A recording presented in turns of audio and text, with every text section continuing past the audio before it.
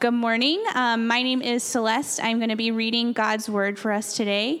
If you would stand, if you're willing and able, as we hear from God's word. As Paul was talking, it just kind of reminded me of why we stand. It can just be kind of a routine, but we stand because we love God's word. And I know for me, it kind of does two things. For me, it helps me to honor, respect, and glorify God for his perfect word that he's given us. But for me, internally, it also helps me just remember that the words that we're going to hear from the Bible are the best and most important words that we'll hear today and this morning. No offense to Paul and what he'll share, but just good to kind of posture ourselves that way. So this is Luke 20, 9 through 19. And he began to tell the people this parable.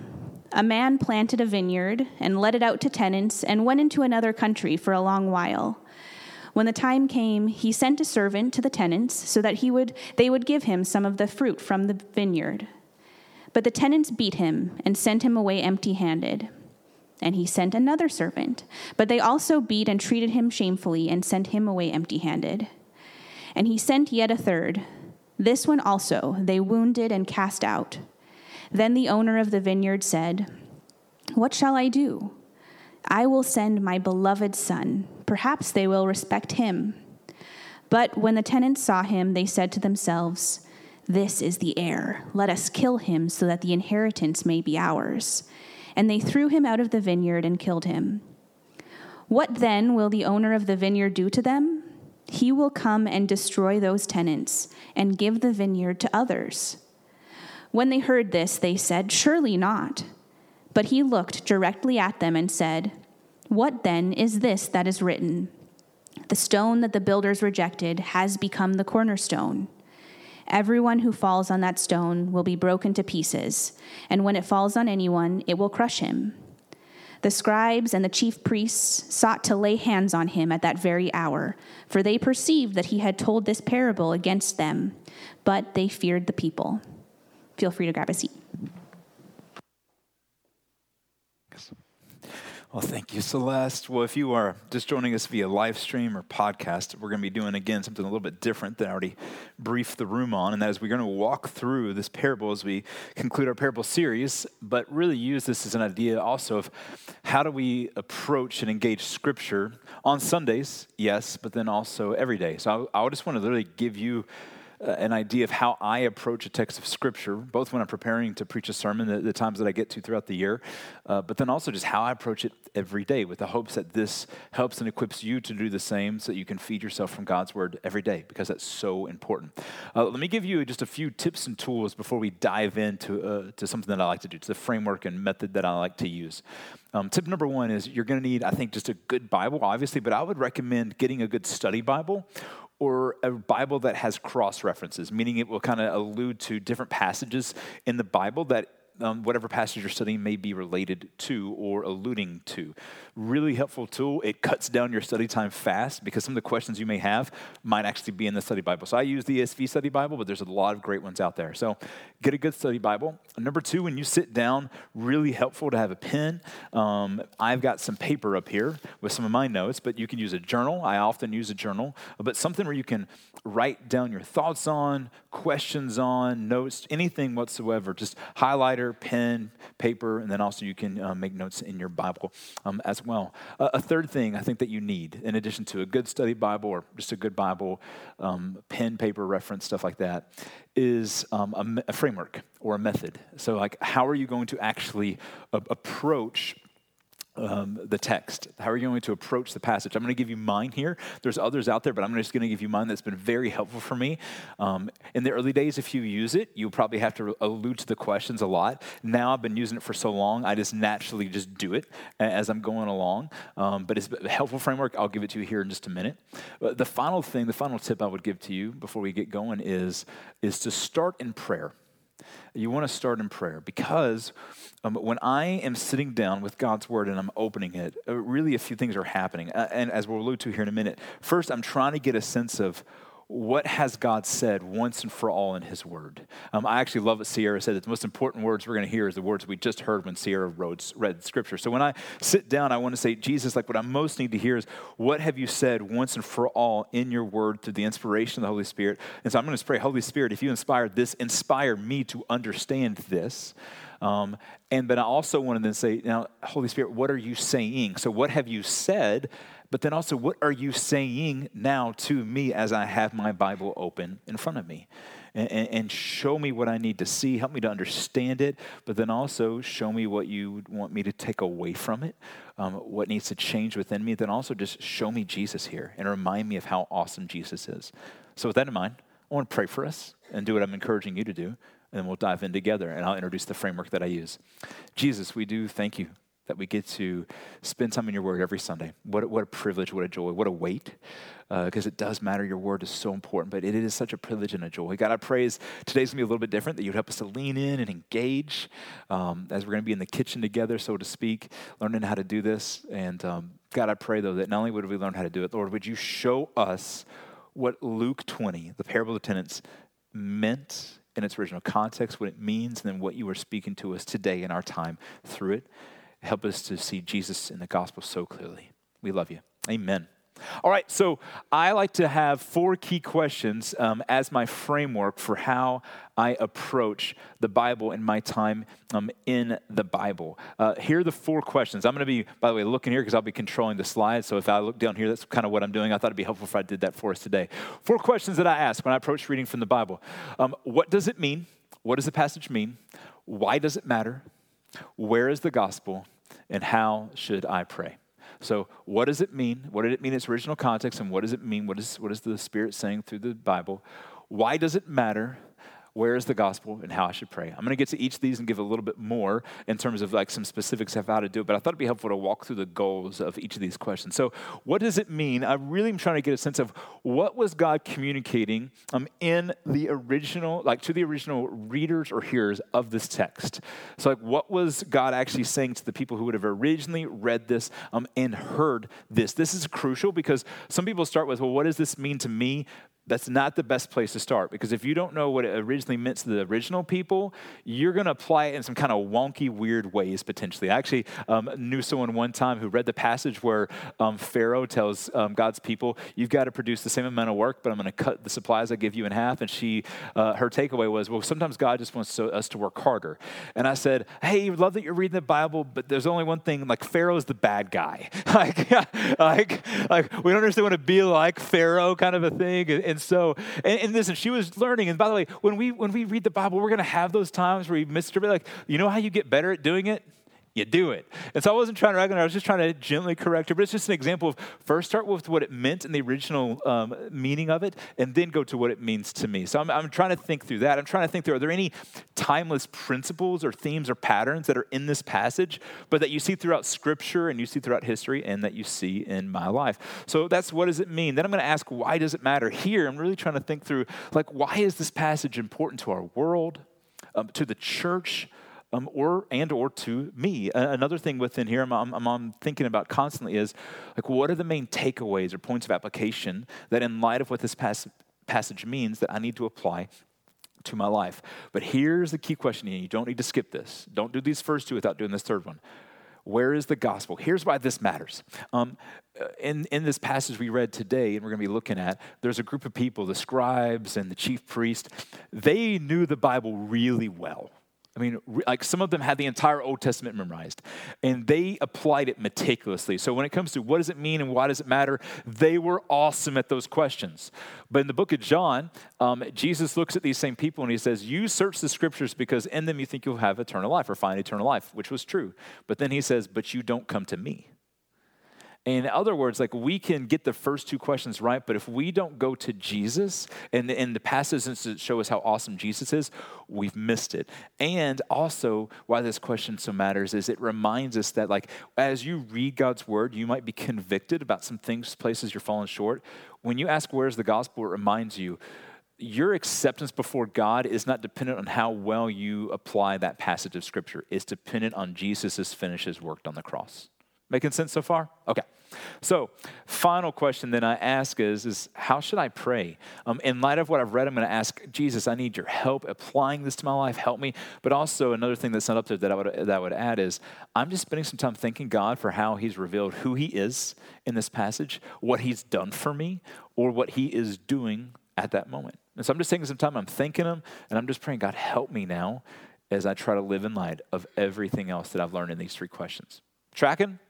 All right, that being said, now let's dive in. What does it mean? When I'm going into a passage, I'm looking at a few things. I'm looking at key words. For example, in here, the word vineyard stuck out to me. I'm like, okay, I probably need to figure out what that's referring to here. So I'm looking for key words. I'm looking for the tone of the passage.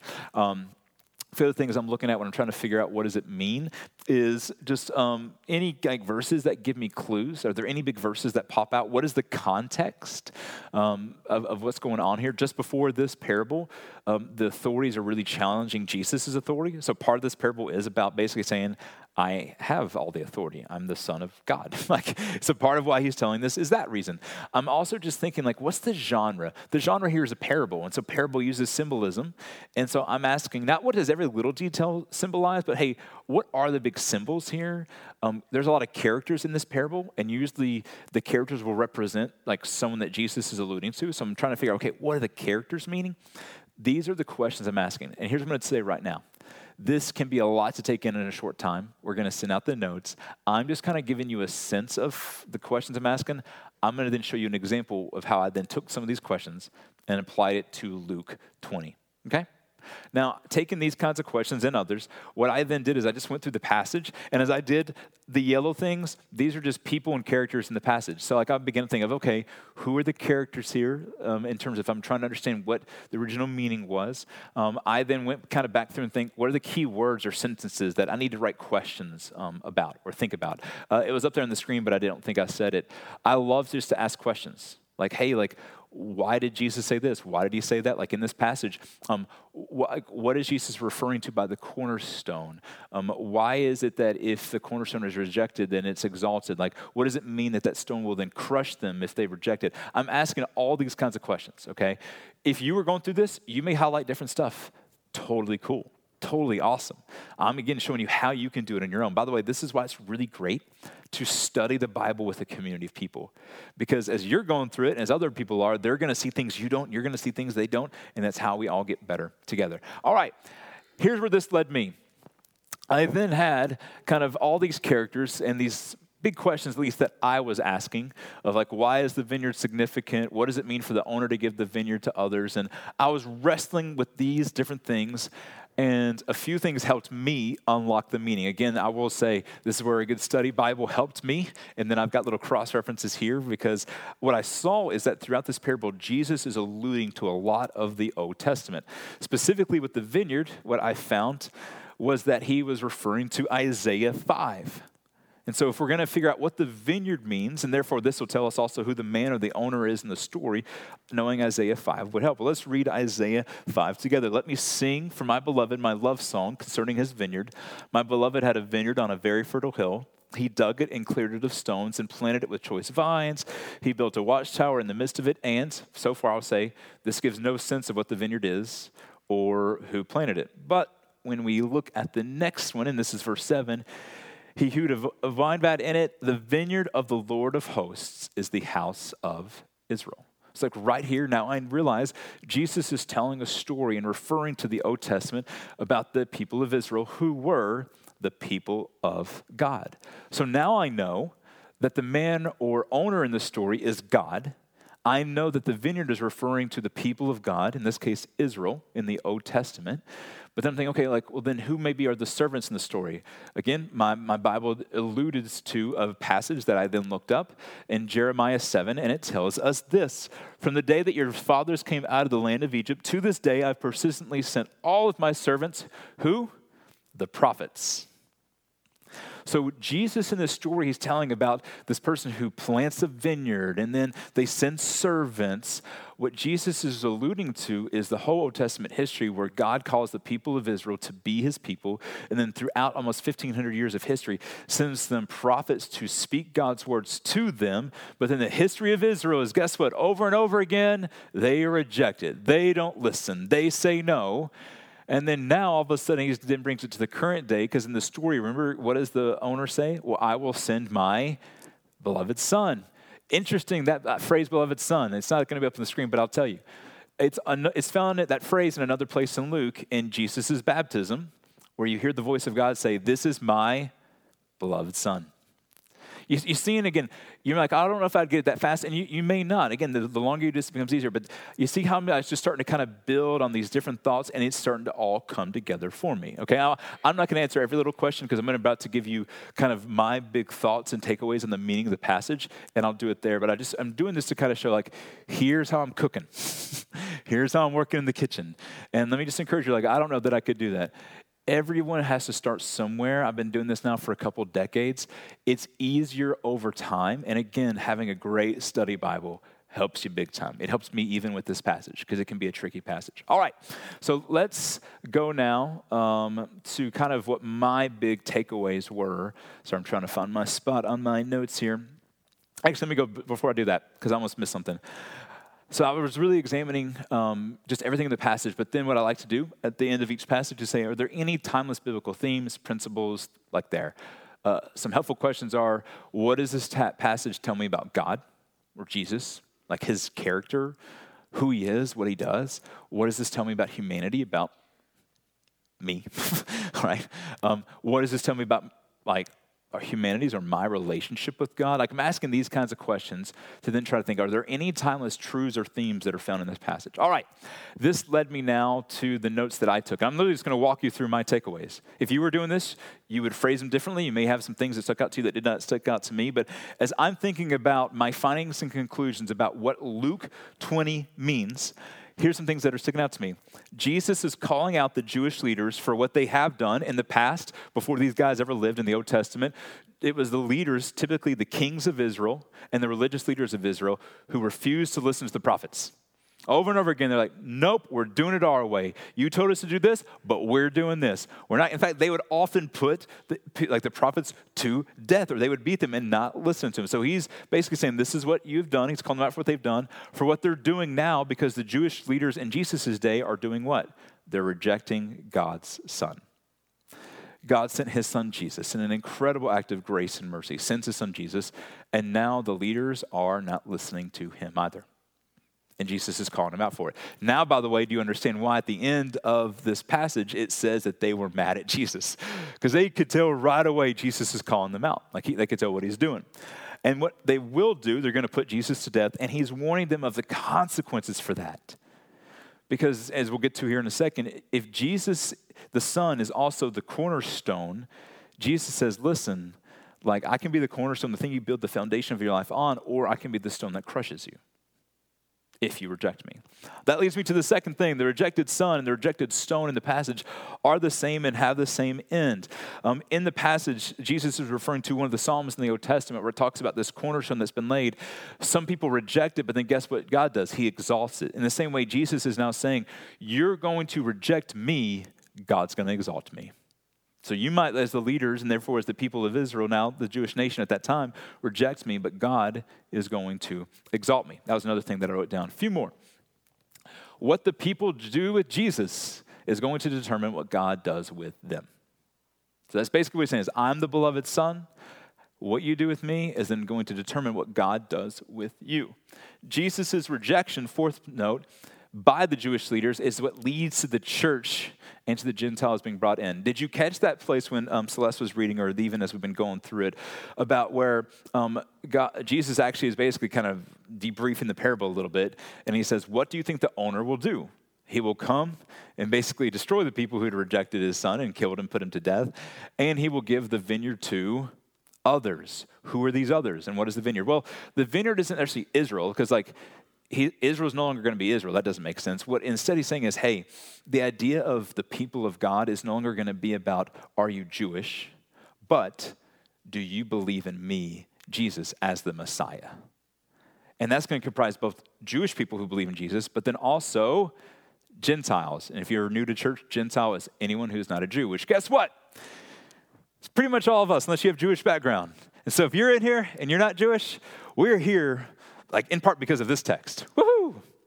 You're not as excited as I am. And I'm just saying, like, because the Jewish leaders rejected Jesus, that led to then not his rejection of the Jews completely, but basically saying the people of God are now not going to be found on a racial identity, being a Jew, but instead on their faith in Jesus as the cornerstone. Are you tracking with me? I know I've asked a lot, just because this is more like inviting you into the kitchen. If I was cooking with you, I'd say, hey, is this like you make sense what you need to do here? Like, I just want to make sure you're tracking with me. All right. So guess what? We're here because of this. Let me go to one final thing, and then we'll go to more of what does this matter? Why does this matter? As I was looking at some of the timeless principles and themes, I saw a few that stuck out. Our sin. And I'll actually just go through these one at a time. Like, you see humanity's sin on full display here, right? You see it in that, notice, like, God is the owner.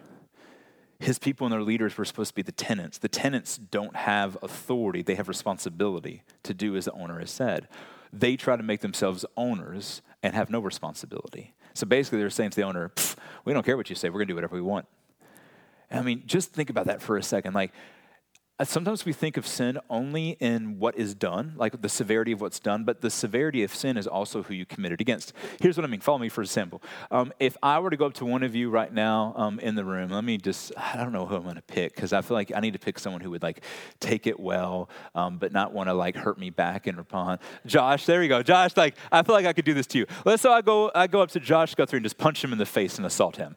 Like, I know you're like, maybe I don't want to volunteer for this now. Let's say I did that. I'm not going to, but let's say I did. I'm going to be arrested and charged with assault. Fine, maybe a few months in jail at the most. Let's say I went up to the President of the United States and punched him in the face. What happens then? I go to Guantanamo Bay and you'll probably never hear of me again. Like, it doesn't go well. Same action. What was different was the person that I did it against, and therefore the severity of what I did. Now, if God is an infinite being, what is the scale and scope of our sin? Infinite. Also, here's another thought. Like, if you ever thought about it, I think I may have done this a year or two ago here, but like, everything in creation says yes to God. Like, when you go through the Bible, like when he says for the Red Sea to part, it parts. When Jesus wants to walk on water, it becomes firm. When God wants it to rain, it does. And when he doesn't want it to rain, it doesn't. Everything in creation obeys God, except one thing: us. We're like the tenants who say, no, not going to do it. Like, we see our sin in full display also in putting the Son to death. Like, yes, it was the religious leaders in their day that did it, but let's just say, it would have been us too if we were there. And by the way, it was your and I's sin who put Jesus on the cross. There's this great quote by John Stott that says, before we can recognize the cross as something done for us, we have to recognize it as something done by us. Like, it was my sin that put Jesus there, not just the religious leaders. We see the heinousness of our sin, which that then magnifies the next thing, which was we see the enormity of God's patience. Like, Jesus recounted basically in this parable, like the Old Testament and all the history leading up to then, which was almost 1,500 years. 1,500 years of God sending prophets and them treating them bad and rejecting God, and God never gave up on them. And then God even sent his son then to die for them and to die for us. The patience of God is insane. It's so much different than ours. And here's how I know. Like, I've been to Disney World and Disneyland and observed families there, okay? Like, one of my favorite things at Disney World, Disneyland is going to Rise. The other thing is watching families have meltdowns. It's a really entertaining show. Like, because the kids are tired. They don't want to do whatever the parents are wanting to do. And then it gets ugly in the happiest place on earth. And it's just fun. It's fun to watch. Or a better place if you can't afford to go there because it's really expensive. Go to Target or Walmart and just watch families interact. It's awesome, right? It's like kids don't do what their parents want to do, and then it gets ugly fast. Our patience wears very thin very quickly. 1,500 years. Like, God's doing this, and they don't respond, and yet he sends his son Jesus to die for him. He is such a patient God. Why is he patient? 2 Peter 3, I believe 9, says, God is patient because he wants everyone to come to repentance. We are such good, innocents, and bad sinners. We're really good at it, and we're terrible because we sin, and yet God is so patient with people. It's insane. It's just insane. But then here's two other themes that I saw: God's judgment and God's grace. Because here's the God is so patient. But eventually, like in this story, there was a day the bill came due, and the owner said, all right, that's enough. There is a day, whether when we die or when Jesus comes back, we're going to have to stand before God, and there's going to be one of two ways that can go. There's God's judgment, which we see in this passage. Jesus says, listen, if you don't have me as a cornerstone of your life, I will become a stone that crushes you. That's a very vivid, graphic imagery, but it's just the reality. But then there's a second option for us, which is God's grace. We're like, well, where do you see God's grace in the passage? I see it in a few places. He doesn't just come and slaughter the tenants after the first time that they mistreat the servant. He sends them over and over again. I see the grace in sending the Son. And what we as Christians know in God sending his Son is what? He came to die for the very religious leaders in this text that were rejecting him. Remember on the cross, Jesus looks at the people that just put him there, and what does he say? Father, forgive them. They don't know what they're doing. And then in the book of Acts, after Jesus ascends into heaven, the church is going elsewhere. Guess what? Some of the people that then repent are the priests and the scribes, the people in the story around Jesus. The grace of God is so on display here. Okay. All right. I could go, but we're starting to slow down on time. You got to get us to the next question. So I'm looking through all this stuff, and I'm thinking, this is what this means. All right, now I'm going to ask the next question. Okay, that's awesome. Why does it matter? So taking the foundation of some of those bullet points I just showed you, I'm thinking, okay, what are some of the main takeaways? Looking at my life, is there anything that needs to change? The way I think, the way I feel, the things I do. I'm also going, here's an important question. What in this passage is for me and what isn't it for others? And I would, by the way, say this is not just when you're reading the Bible by yourself.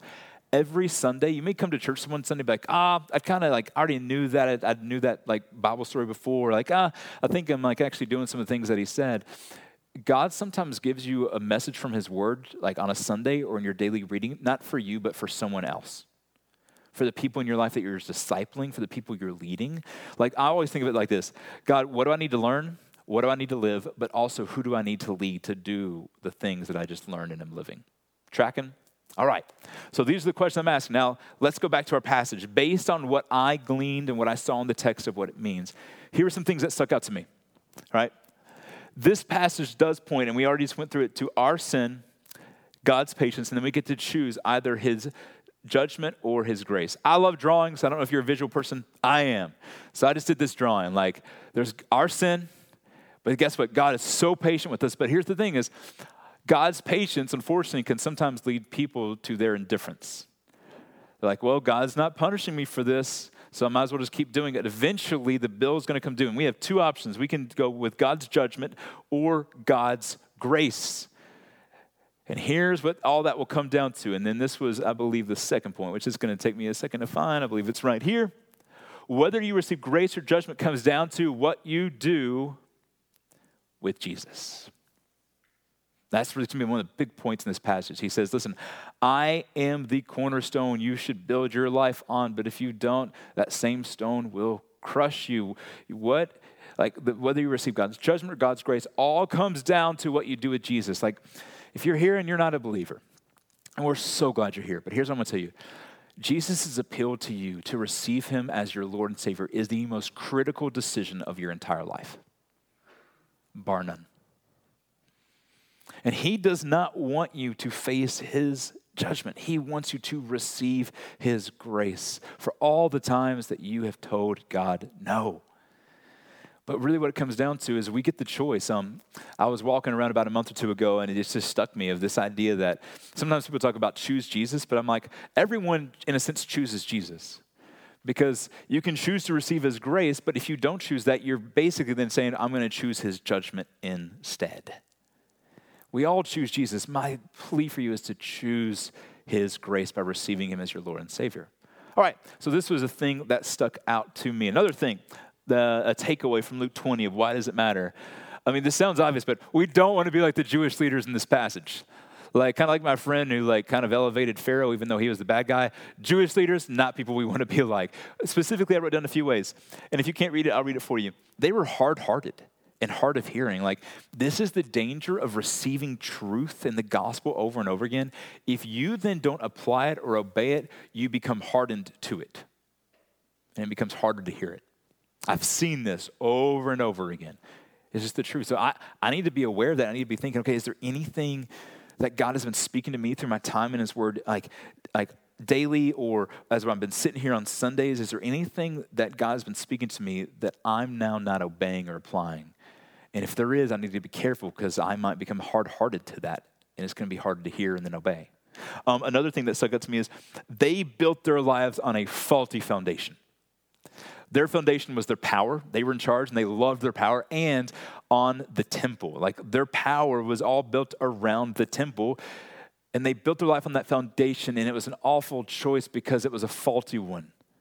They had the opportunity for Jesus to become the cornerstone. The cornerstone was the stone that was put in the temple and all buildings that the whole thing was built upon.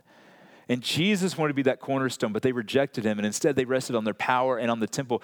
Guess what happened? Because they reject Jesus and they continued in their way, in 70 AD, the Jews rebelled against Rome. You know what Rome did? They came in and they destroyed the entire temple, which then got rid of the Jewish leaders' power. They built their life on a foundation that was faulty, and it came crumbling down, literally. In the same way, we can build our lives on some faulty foundations, and it will only crumble. It could happen here in this life, but honestly, sometimes it's scarier, especially I would say for a non-believer, because we're like, okay, how does this fit with believers? Stick with me. We'll get there in a second. For a non-believer, it almost scares me more if the foundation that they built on that's faulty doesn't crumble. Because at one point, they're going to have to stand before God, and I would rather them see that. Like, you could build your life, for example, around your job. What happens if you lose it? You could build your foundation around your money. What if there's a recession? All these things. And so sometimes, if anything, what I pray for sometimes for people who don't believe in Jesus is, God, may it crumble so they can see it was never a good foundation to build on. But listen, even as a believer, I sometimes build on bad foundations, okay? All right, I got to wrap up here. Another couple things. We as a nation or as a church, we can't assume a privileged position with God regardless of obedience to Jesus. And I said, see Romans 11. You can look up Romans 11. I don't have time to talk about it, but here's what I mean by this is we can't become arrogant. The Jewish leaders basically got to this point where they are like, God has blessed us. We're God's people. It's all going to go well for us. And then they kept disobeying the prophets, and they disobeyed Jesus, and it didn't go well for them. We as a church can't be so arrogant as to say like, hey, everything's going to go great. God's blessing is on us. We're awesome. Look at what happened at Camp Arcade. And there's nothing could ever go wrong. It could go terribly wrong if we don't stick with Jesus. If we don't keeping the gospel central in our beliefs and in how we practice, if we don't keep Jesus' teachings before us and by his grace keep seeking to obey him, it can go terribly wrong. So that was just a warning I saw. Final thing, we should pray for our spiritual leaders because of what I just said.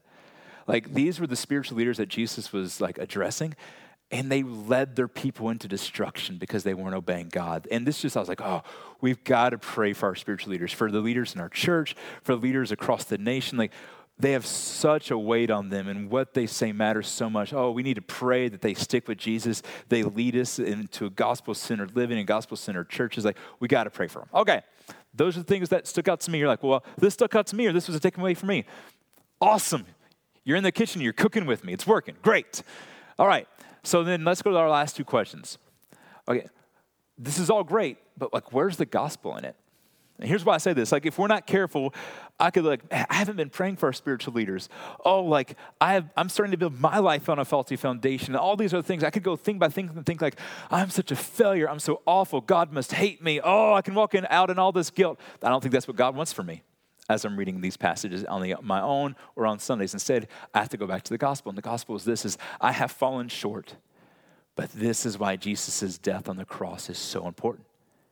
It's why we saw when we looked at God's grace, it's why it matters so much. It's because God's acceptance of me is not based on how well I'm doing these bullet points. It's based on Jesus and that he did them perfectly in my place. And so when I'm reading these things, I go to Jesus and say, okay, Jesus, I have blown it here and I have blown it there, but oh, Jesus, thank you for dying in my place. This is literally what I do when I'm reading my Bible. Here's another thing I got from this passage, though. I think going back to our drawing. That drawing I showed before, let me go like this. I would say this more applies to a person who doesn't believe in Jesus. Because ultimately they've got to decide what they're going to do to Jesus, and that will lead either to their judgment or to God's grace and their forgiveness. For believers, we don't have the same drawing. Because we don't have any judgment. As I said last week, Romans 8:1, no condemnation in Christ. Instead, ours looks more like this. As believers in Jesus, I don't know if this is breaking news to you, but we're still going to sin. Like, we're still going to blow it and not live up to the things that we read in God's word. And guess what? God is still so patient. Like, sometimes people almost like, they live as if they think this, like, before I knew Jesus, man, God was really patient with me, but now that I've accepted him, he's like, get it together right now. Like, no, like, God is still so patient with us. He knows we're works in progress. And guess what? We're not going to be finished until we get to heaven. He's so patient with us, but we do have decision making. Like, when we read in his word and we're confronted with some things we're falling short of, we have two choices. We can repent and say, I'm so sorry, God, for how I fell short. Receive his grace. Or we can say, I'm going to keep doing it anyways. But as a believer in Jesus, here's what I know is like, guess what? I don't then receive judgment because it's all great. It's all grace for me. Instead, what Hebrews says is that we're children and God does discipline his children whom he loves. Why does God discipline us? To drive us back to his grace. So I even alluded to it a few minutes ago. Like, I'm just thinking, God, if I'm building my life on a faulty foundation, I hope I repent and receive your grace. But let's say I don't. Then when I really pray, even if I don't mean it at the time, is that, God, would you make that foundation crumble to drive me back to you in your grace? Make it sense. Oh, once you start reading the scripture this way, it's just so amazing and so refreshing and vibrant. Now, let's go to our last question. It's not going to be on the screen. I'm just going to black it out. So we've done all this. Then it's like, okay, what do we pray? Actually, I'm going to put one back up there. What I like to do, if I've like written down some takeaways, I then just go thing by thing and say, how can I pray about this? So like, we as a nation, next one, I'm sorry, I left out one. We should pray for our spiritual leaders. Like, if this is a Monday morning and I'm reading this, I literally say, oh God, just be with Rob and be with the elders of our church. Lord, I pray that they would have a vibrant relationship with you. I pray that you would keep them always preaching the gospel, that they would hear your voice, and that they would lead us the way you would want them to lead us.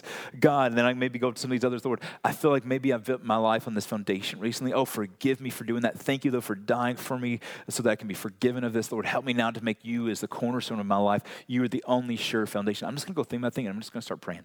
And I'm going to start thanking him, too, for how he's revealed. I'm going to thank him. Oh, God, you've shown me your patience and your grace and this passion. Thank you that you've shown that to me. And let me just tell you, when you start doing this, your relationship with Jesus can just take off. I'm just going to be honest right now. You may have thought this already. If not, I'll say it for you. Like, sermons like this aren't the most dynamic because of how I've brought you in the kitchen. Like, so this hasn't been really dynamic with all these illustrations and stories or anything like that. But let me tell you this. If you will do this day in and day out, this may not have been a dynamic sermon, but you will have a dynamic life with Jesus. You will. Like, if you will consistently feed yourself from God's word every day using something that we've taught to, your life will change in insanely amazing ways. But as you do it, remember, we do it on the basis of the gospel and what Jesus has done. Here's what I want us to do. We're going to actually put this into practice because I said, how should we pray? We're going to go ahead and practice right now together. So here's what I want you to do. I had my takeaways up there. I had the things that stuck out to me and things that I need to think through. What stuck out to you from Luke 20? What was God stirring in you, convicting in you, encouraging you with? I just want you to take a few minutes and pray. If it was something of an encouragement, thank God for that. If it was something of conviction, just pray about that. Go to the gospel and remind yourself that Jesus loves you, that he died for you for where you fall short, but just wrestle with that. And so what we're going to do is we're actually going to have just a few minutes of quiet. The band will come back up here and maybe play some background music, but just think about that in your seat. And then what I'll do is in a few minutes, I'll pray for us. And I really, really hope this time has been helpful for you. Let's pray.